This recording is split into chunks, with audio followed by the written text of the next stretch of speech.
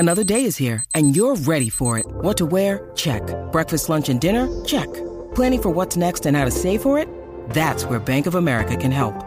For your financial to-dos, Bank of America has experts ready to help get you closer to your goals. Get started at one of our local financial centers or 24/7 in our mobile banking app. Find a location near you at bankofamerica.com/talktous. What would you like the power to do? Mobile banking requires downloading the app and is only available for select devices. Message and data rates may apply. Bank of America N.A., member FDIC.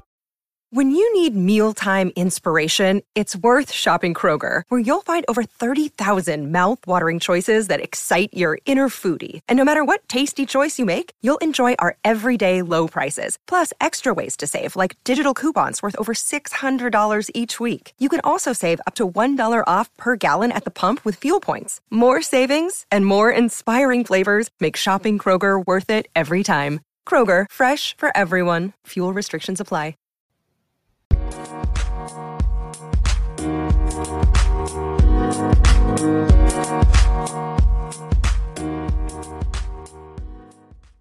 Welcome everyone to the Inspire to Fire podcast. My name is Chris and I'm your host. And today we have Mrs. Miller joining the show. As you know, this show is all about financial independence and inspiration to guide you to that financial freedom. And today, Mrs. Miller is going to talk about some topics that I think are very important for anyone in their financial journey. So first, we're going to talk about creating generational wealth. And I think that's super important, but I actually am really excited to share this concept with you because it's actually different than what you might expect. So I can't wait for you to hear that from Mrs. Miller. She actually blogs over at Miller's on Fire, and she also has an Instagram as well. What I love most about her story is that you can go to her About page and actually see her numbers completely. And it shows what she is planning to do over the next 11 years to reach financial independence. Again, super transparent. And I think it's really cool that she shares that up front with her audience. So go check that out. And some other things we're going to be discussing in the show are how she deals with wealth guilt. That's something that she's had to deal with in her personal life. And I'm sure many others as well go through the same. So we're going to go ahead and define what wealth guilt is and some of the ways that people can deal with that. And lastly, we're going to talk about planning to care for parents, grandparents, while you're also on the pursuit of financial independence and how you balance those two. So I think this episode is going to be just jam-packed with great information. And Mrs. Miller was just a pleasure to talk to. I'm really happy that she joined the show. So without further ado, I do want to welcome her. Before that, real quick, I do want to just ask, if you haven't subscribed, please do. Just click the subscribe button on the podcast platform that you're using. And go ahead and follow me at Inspire to Fire on Instagram, as well as check out the blog. So if you enjoyed this episode and if you've enjoyed this podcast in general, go ahead and leave a review and share it with a friend. I would really appreciate all that. So now, without further ado, Mrs. Miller, welcome to the show. Hi, hello. Thank you so much for having me, Chris. I'm super excited to be here. No, I am excited. The pleasure's all mine. And your story is amazing. And I wanted to get you on the show so that we can basically talk about your story. You live in New York City and you are basically on this financial independence path, but you have a lot of interesting perspectives in terms of caring for parents during the financial journey or planning for that. You also talk about something called wealth guilt that I hope we can get into. And then finally, hopefully ending it with talks about generational wealth. So let's start off with your story, your money story, and how you got to be where you are today. Yeah. So I guess I've always been a little bit of a money nerd. I didn't always understand all of the concepts, but for example, I used to watch Susie Orman's PBS retirement specials for fun. I didn't always understand everything that she was talking about, but it was something that interested me for sure. And then, just like most people, I feel like in the FIRE community, I had a bad day at work. And actually had been culminating, like it had been happening for about 6 months or so. There was change in management and, there's always like adjustments that have to be done, but it was something that was not improving. It was sort of getting worse. And I had read a clickbait article a few months prior where I read a story of a couple of 40-year-olds who had retired to travel the world. I think they had retired at 38 and 39. So after this long, terrible week that I had, it was on a Friday, I looked for my emails because I had sent it to my then fiance. And I said, hey, look at this. And that was kind of the end of it. So I looked at that. I looked for the email and I found the article. And that led me down to clicking and finding their blogs. And then I found this, I was like, wow, there's more than one blog about talking about this. There's people who podcast about it. And I literally spent the entire weekend consuming as much as I could about this whole concept of retiring early, about being financially independent. And that was the start. At the end of that weekend on a Sunday, I presented all of my empirical data to my husband. And I said, oh my gosh, I think we need to retire early. I think we can totally do this. And that was the start. Cool. Yeah. And that story it's similar in a lot of people. I feel like a lot of people don't even realize the opportunity. And then when you come across some sort of podcast or book or article, you realize that there's another way to potentially live your life and plan your life, which is this financial independence. I mean, it took you having a horrible day and yeah, a lot of people have been there. Thank you for sharing that. So your financial independence journey has already begun. How far along are you on this journey? Yeah, so I flipped the switch and I read this article in 2016. That was when I spent that weekend, like just really trying to absorb everything that I could about it. And we had some debt. So I still had some student loan debt, and also my husband had a car note. So I said, okay, well, let's take care of this first. It was very little debt and it was low interest, but I knew that if we can stop making payments on those things, that then any extra money could go towards investing. And so that was what we did. We had less than $10,000 left. So it just so happened there was like a 3 paycheck month coming up and my husband was having a bonus. So it was like right at the perfect time. So within a couple of months, we ended up paying the debt off. And then I just looked at our budget. I had always kept a budget. I still have the same spreadsheet from back in college. But when I looked at it, what I realized was that all of our bills were paid and things like that. But there was a lot of like miscellaneous spending, eating out. For me, it was shopping for sure. And so I started to be more mindful about those things and being more intentional. And, it wasn't a huge, I dropped all of the miscellaneous or frivolous spending on my behalf right away.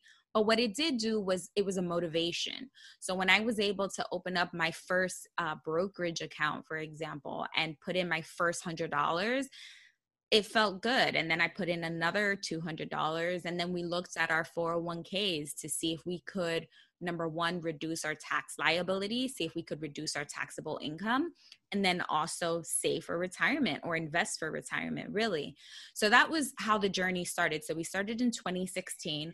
Our original FI date was 2027, but the market has been phenomenal in the last few years. Even this year, it's pretty incredible. And so through that, and also increasing our investing, and we did increase our salaries a little bit, but also reducing our expenses. That was the hugest thing for us. And we did it in such a way that we don't feel deprived. We feel like we're living our best life, but we're really optimizing the opportunities that we have, including being invested for a longer time. So now our FI date is like 2025, which seems crazy. It's pretty wild. Yeah, that's right around the corner, really.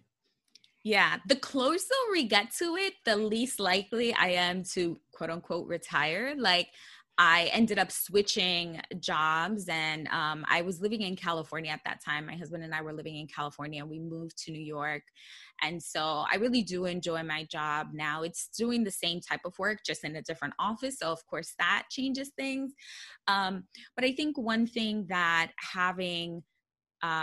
reaching that FI number does, it creates a lot of options. And so I know that if things really got tough or really things got where it just wasn't worth it anymore, I would have the option to do something different. And I think that that is the thing I love about this whole FIRE movement and saving for financial independence. Absolutely. It gives you so many options, like you said, and you have great backup plans in comparison if you didn't pursue financial independence. And I want to talk about the point in time where you realized that you may want to incorporate the caring for your parents in the long term. When did that come up and how have you dealt with that? I know from experience that there is a cultural expectation, especially in minority groups. I'm Hispanic. So how do you handle that part? Yeah, I mean, so one interesting thing for us, I'm a Latina, and so one of the things that happen that is pretty common is sort of intergenerational living, for example.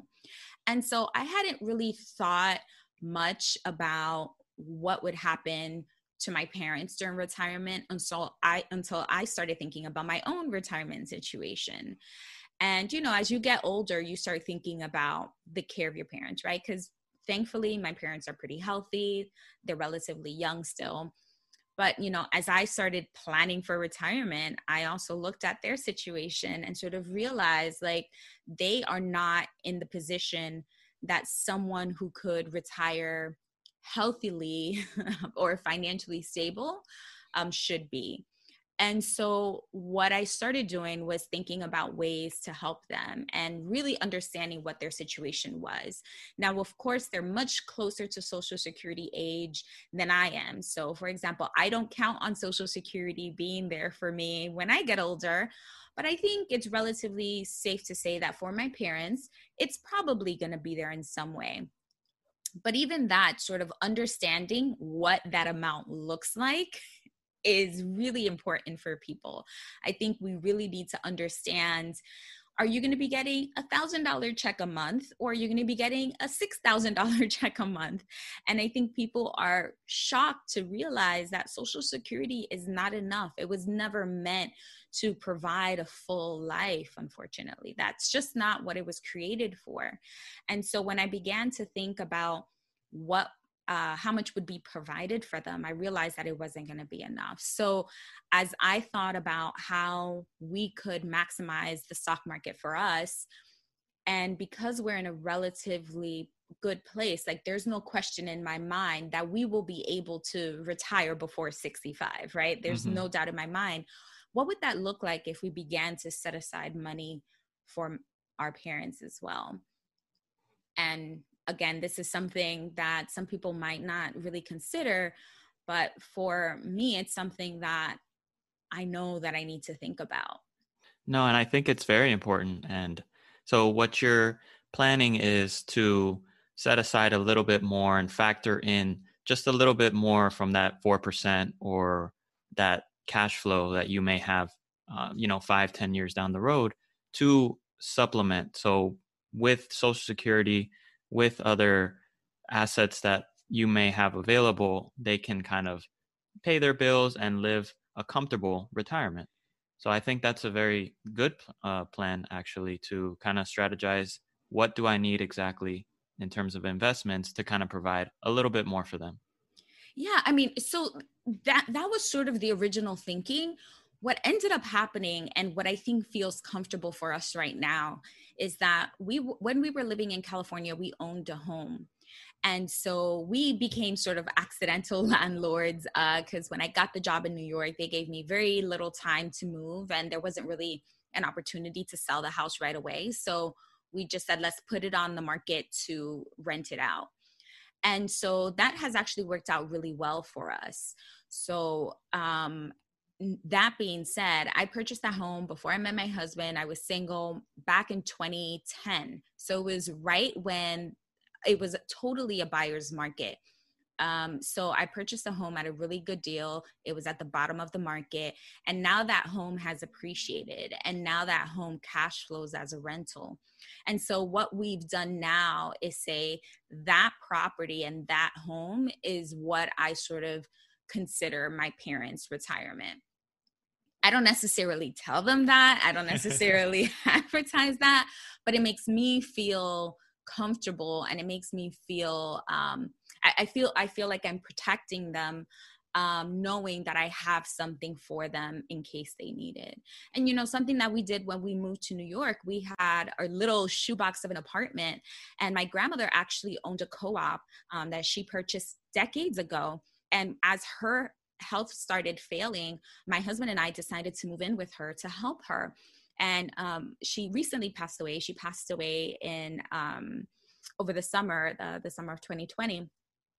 And so during that time, now that we are here in this co-op that is paid for, there's no mortgage on the co-op, it's also something that I think about, because I'm like, if we decide to leave New York City and my mother needs a place to go, she can also come here. And so I feel like having those opportunities, creating those options again, aside from investing. It's so important, like you said, and for those who are expecting or preparing to care for their parents in the future or want to, like you mentioned, increasing the investments or planning a little bit from there. Social Security can help as well. And then planning for the living situation, maybe a little bit of a house hack kind of situation there. Yeah. There's nothing wrong with that, especially if your mom or your parents are easy to get along with. That makes the process a lot easier. Yeah, no, for sure. I don't know if I could live with my parents again. It was even challenging a bit with my grandmother, but again, it just creates some options. Again, I feel like once you have those opportunities and once you have the options available to you, there's freedom in that. There's freedom in knowing that you're not stuck in one situation. And also it's providing a safety net for your loved ones. We'll be right back to the show. But with all this talk about investing, I did want to share a special promotion that M1 Finance is running right now, where if you open a new account with them and fund your first $100 into that account, they will give you a free $30, which is a 30% return on investment right there. And again, this show is all about getting started with investing. And so I thought this was perfect timing. I think you guys should definitely take advantage of this promotion while it lasts. There is a link in the description below for you to take advantage of that. Again, you get $30 for free when you open a new account with M1 Finance. And I think M1 Finance is fantastic. I have an account with them as well. It's actually the account that I'm going to be funding the bright future for my son, who's 6 months right now. So by you opening an account and funding $100, you will get a free $30. And my son will also get $30 that over 18 years will hopefully compound to quite a bit. So thank you if you do, and I hope that it helps on your journey towards financial independence. And now back to the show. Absolutely. And it's so inspiring to hear that you have not only been planning and taking care, and you're so confident in your own retirement and your own ability to become financially independent, that you are now willing to extend that help to your parents. And I think we're going to also kind of circle back to this topic where we're talking about generational wealth later, because by doing generational or providing generational wealth or building generational wealth, I should say, you kind of give a head start to that next generation and it snowballs.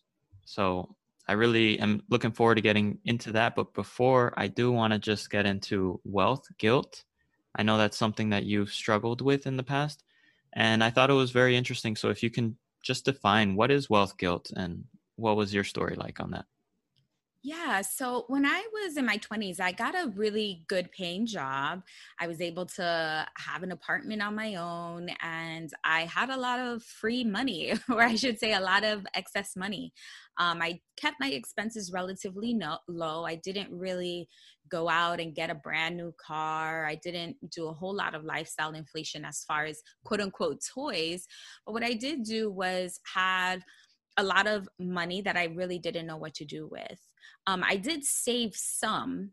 I was contributing to a 401k, and I put a little bit of money aside. That was how I was able to, for example, afford a down payment on a home.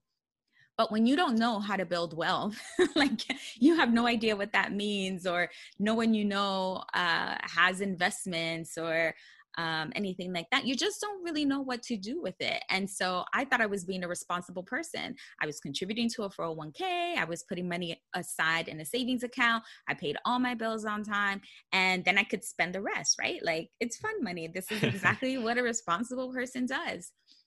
And so as I continued in that job, my raises continued increasing, and it was really great.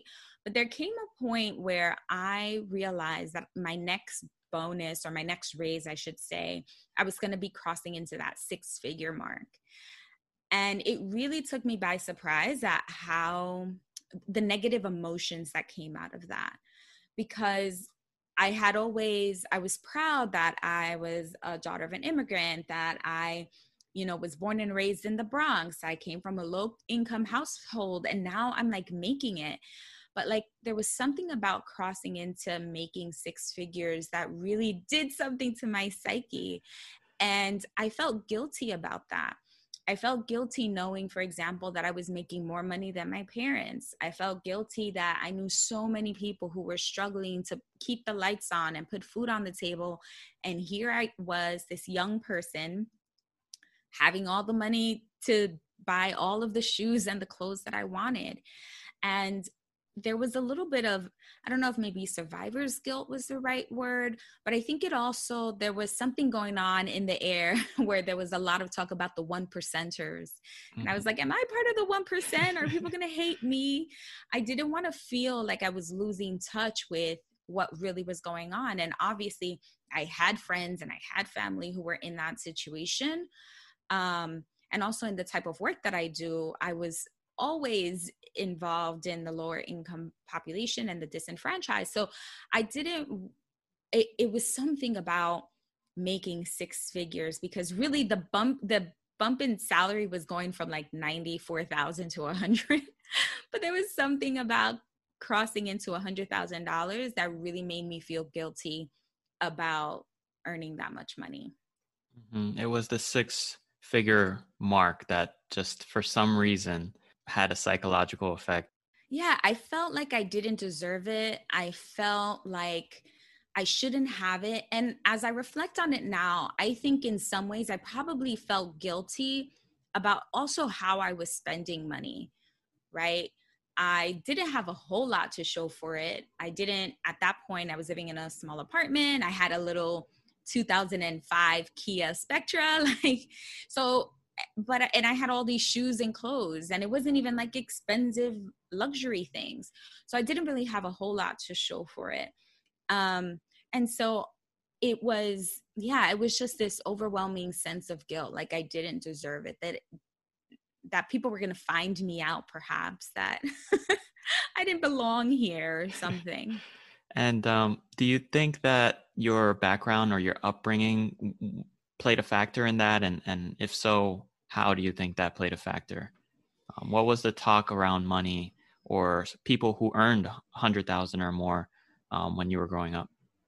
Yeah, I don't remember anyone saying rich people are bad, but I do remember that there were conversations about people being greedy, or people,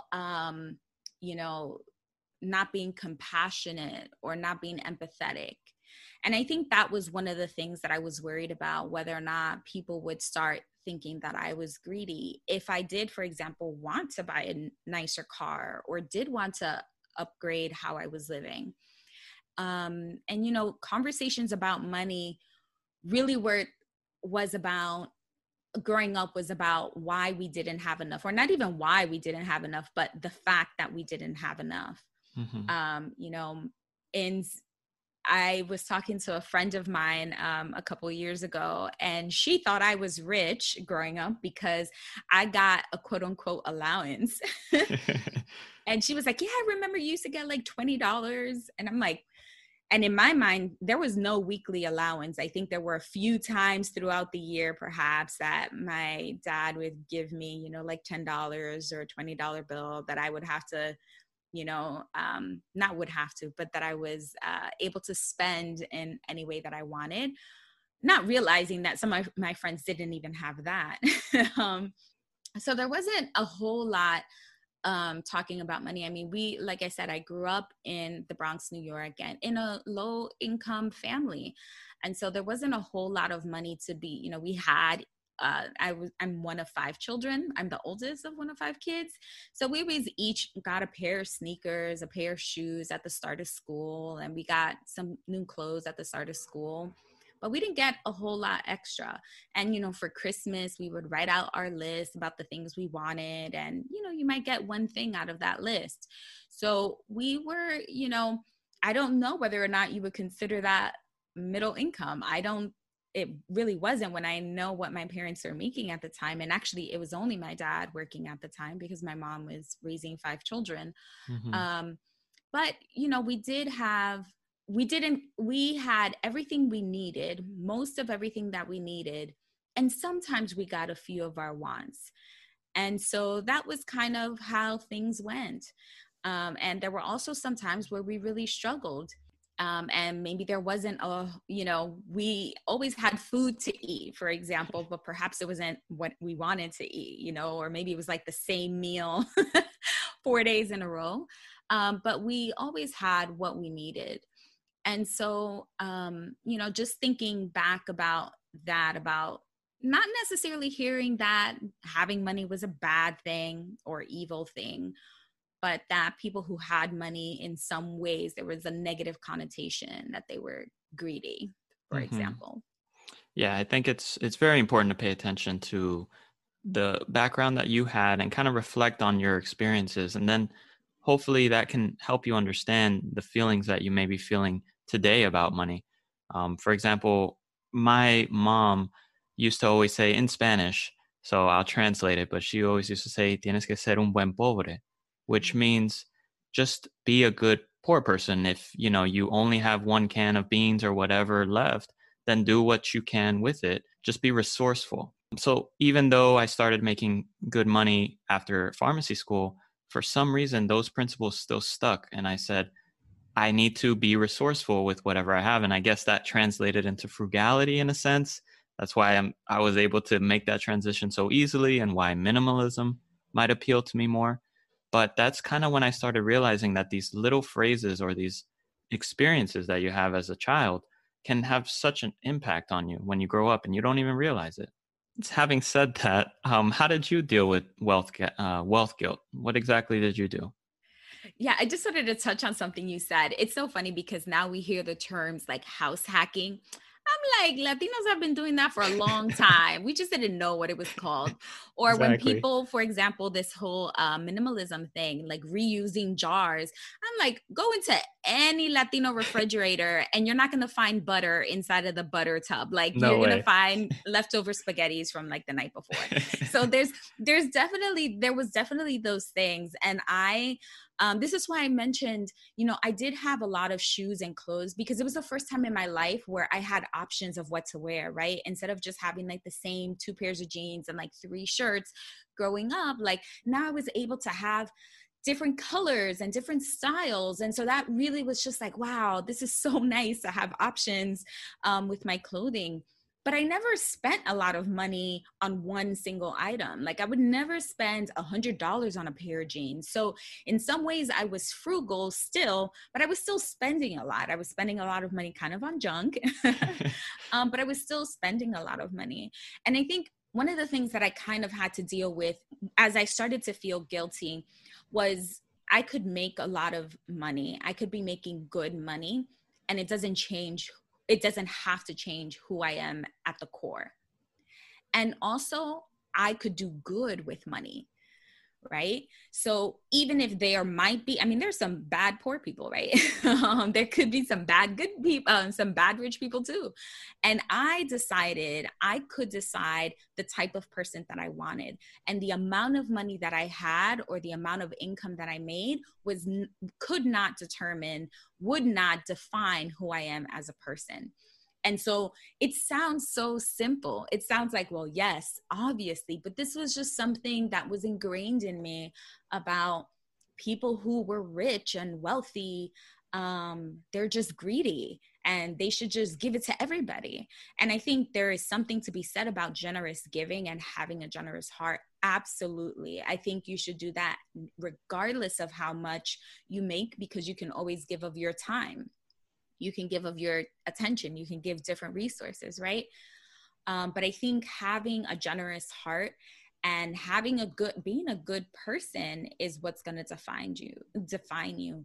And again, it sounds so simple, but it was something that I really had to understand and really absorb, and sort of like, I am a good person, and even I could do good with money. I can do better for myself. I can do better for other people. And, this is something that my mom has said. She's like, I don't have to worry about you. And I feel like that is a gift that I'm giving my parents as well, that they don't have to worry about, whether or not I can afford my rent, or whether or not, I have collection agencies calling me. They don't have to worry about that for me.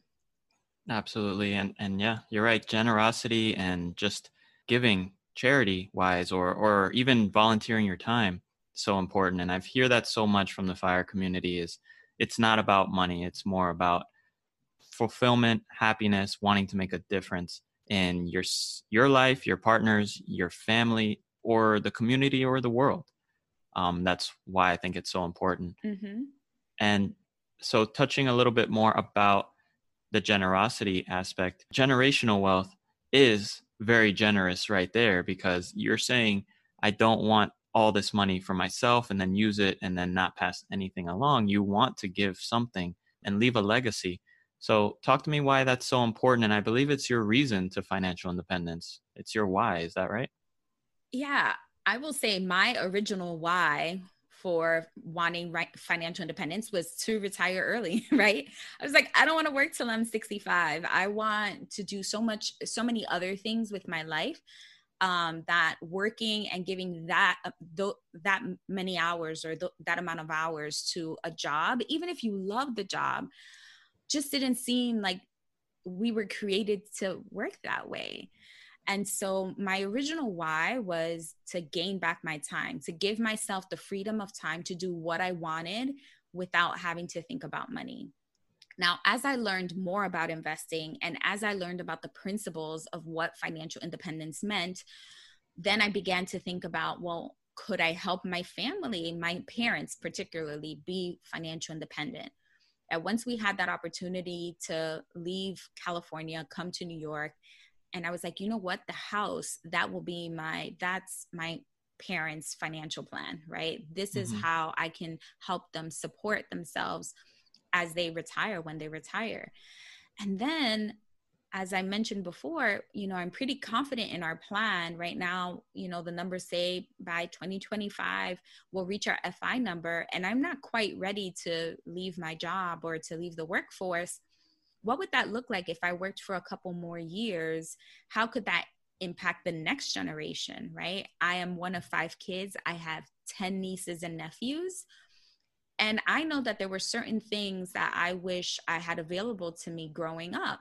So for example, I wish I had an SAT tutor, right? I wish I had, I didn't have to work 60 hours a week while taking 18 credit hours in college. I wish that I had, I didn't have to worry that if my car broke down, that I was not going to be able to go to school, because I went to college in Florida. And there was no public transportation. There was not, I couldn't just take a bus or a cab or a train to class. So there was just some of those fears that I had, that I wondered, well, could I now do this for them? And one of the things that I stopped doing a few years ago is that I stopped giving Christmas and birthday gifts. There's like no more toys. There's no, nothing like that. And I opened up 529s for each of my nieces and nephews. And that is what I do. I give them money. And, it's funny because I thought that as they got older, they would say, oh, well, okay, that's nice that you're giving me college money, but I just really want this latest gadget. But no, I show them what companies they own, and I show them how that's grown. And they're excited about that, at least still. at least for now. hmm And it's fire movement strategies like the Roth IRA, 529. I mean, I know they're part of financial planning, but we use them in different ways as well. That idea was a great one of having 529 plans for your family and introducing that as the new gift giving. I know we've seen or heard of others talk about the Roth IRA and how important that is for generational wealth as well. So, how was that received as far as the parents or other adults when you decided to give them stocks instead of the new toys? Yeah, so I think I am lucky because I am one of five siblings.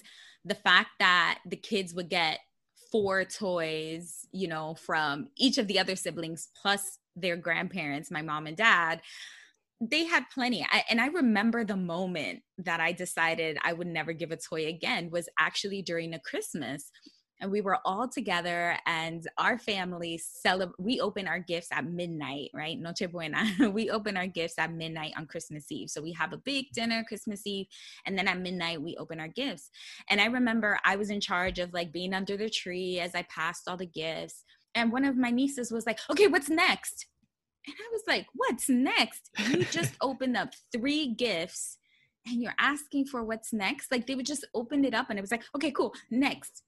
And I remember at that moment was when I decided, oh no, I do not want to participate, not in the not gift giving, right? But it's like, I don't want to participate or encourage, like, give me more, right? In this consumerism ideal. So it was then that I decided that I would be doing something different. And so I started with the birthdays. And I think one thing that helps is that I live far from my family right now. So I'm not always there for like a birthday party. So it's easy for me to say, hey, I just put money into the account and that was it. Now it was going to be interesting what happened during that next Christmas, but I told the parents what I was doing and they were totally fine with it because they did not have college funds for their kids. But what that also did was like encourage other adults in the family to start contributing to the 529. So it took one person to open it, one person to start putting money so that other people could follow along. And yeah, that's how it was. There was never anything like, well, you should buy something. Now, what I do is when I do see my nieces and nephews, I give them experiences. I will take them out to Legoland or to Disney World or things like that, take them out to the zoo. And sometimes even when I visit, I just bring them to my hotel because it's kind of fun to stay in a hotel. And they'll stay with me at the hotel, even if it's one night, because usually I stay at my mother or one of my siblings' houses. So I give them those experiences. And the other thing that I do is because I live in New York City, I bring 2 nieces at a time. I wasn't able to do it this year because of, thank you, COVID. But for the last several years, 2 nieces at a time, I bring them so that they can spend a few weeks with me. So I'm like, there's other ways to create memories and giving in that type of way. I just don't think that birthdays and Christmas, I need to give a toy. I love that idea and what you did because you are breaking social norms or going against the social norms. And it's okay. It can be difficult though. But like you said, it takes maybe one person to just open that door and then get everybody else on board. And then you can start a nice tradition that, like you said, builds generational wealth, gets them excited about what they own in terms of the companies. So that is really cool. And yeah, thank you for sharing that one. Yeah, I have one story. One of my nieces, she got $50 for her birthday. And she calls me and she tells me, "Can you put this in my account?" Like, oh my gosh. Like I say that, just remembering that I get chills, And it's just like, oh goodness, like she realizes that, oh, she had $75 and now all of a sudden it's up to $85. And so if I put it to 50, I put this 50, it can grow into something else. And so just knowing that, I feel like now not all of my nieces will follow that, but that always, that was encouraging too. And yeah, and that highlights something about generational wealth that not a lot of people talk about or get. But you've mentioned is that it's not all about money. So Can you go into a little bit about what that means? Generational wealth is not all about money. Yeah. One thing that I mentioned a little earlier was, for example, like I wish I had like an SAT tutor, or I wish I knew I had other options when it came to college. I think that there's something that's lost when the previous generation hasn't had certain experiences. So if your parents never purchased a home, they can't necessarily help you with their own experience of what they went through when they went to buy a home. If they never applied for college, could they figure it out? Yeah. But they don't have that firsthand experience of what it is to look for in a school, or how to fill out a college application, or even financial aid. So there is a little bit of institutional knowledge that does not get passed down when the previous generation has never experienced that. Mm-hmm. And I think that it is more than just money, right? I want to be able to provide, to be able to help my nieces and nephews have a better footing when they go to college, so that they don't have the same stresses that I do, because I wasn't a straight A student in college. How could I be when I was working 60 hours a week trying not to get into student loan debt? And so I had to sacrifice somewhere. And so if I could alleviate that, yes, I would want to do that. I would love to be able to do that. But perhaps they decide not to go to college, or perhaps they decide to go to a trade school. Perhaps they want to go to the entrepreneurial route. Like, I would love to be able to say, here, your dreams don't have to end or just stop being just a dream. Like, here is some resources, not only education, but like, here's like real money Mm-hmm. that you might need in order to build this.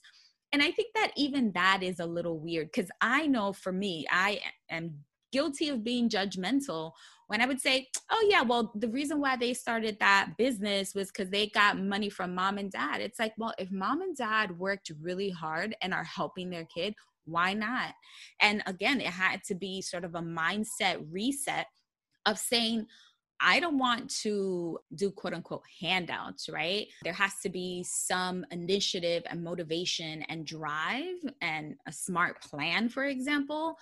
But I know the struggle that I had. And if I could help alleviate some of that struggle, why wouldn't I do that? And that is my goal. Again, not only financially, but also I will be helping my nieces and nephews when they are searching for colleges and applications and FAFSA, because I've been through that. My siblings have been through that.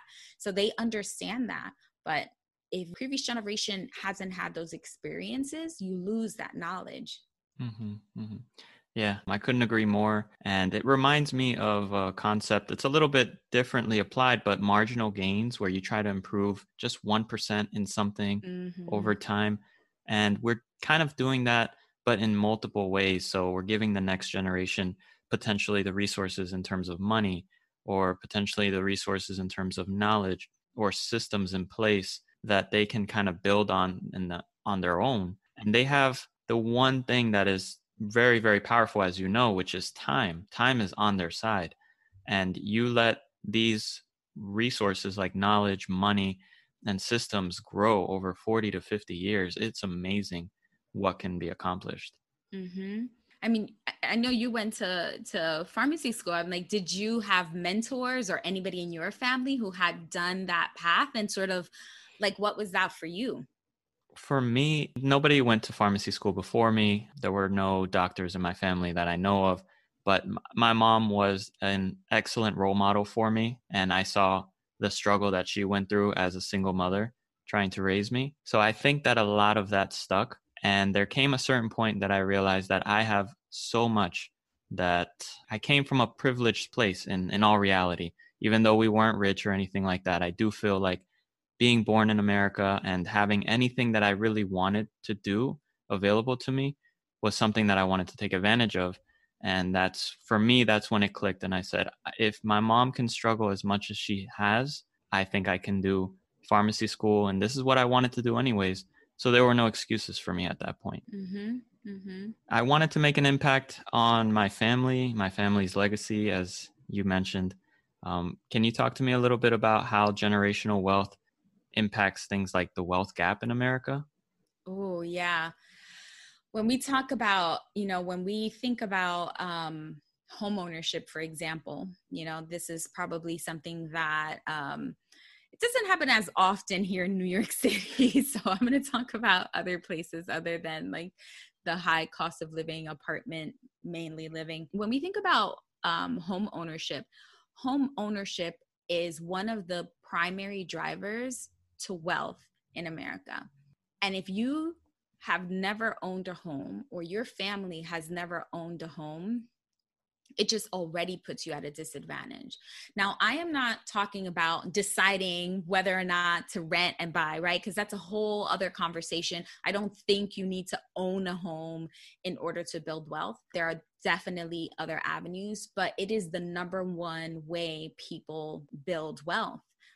And so when we think about particularly not only the wage gap, for example, I think it's either today or tomorrow, is Latina Equal Pay Day. And it's like October 28th of 2020 is when Latinas reach what somebody on January 1st would make, right? It's 53 cents on the dollar. Wow. And it's just kind of insane to think about that. And so when we think about, okay, let's try to level the playing field, for example, with home ownership, yet home ownership isn't accessible to people, or as accessible. It's much harder when you don't make a good income, when you're lower income family, it's already a disadvantage. Right. And that's what I wanted to kind of just ask you about, because I feel the same way. I think generational wealth is part of the reason why we have this wealth gap in America, because certain groups of people have either been excluded or they've been paid unequally, whether it be by race or by gender.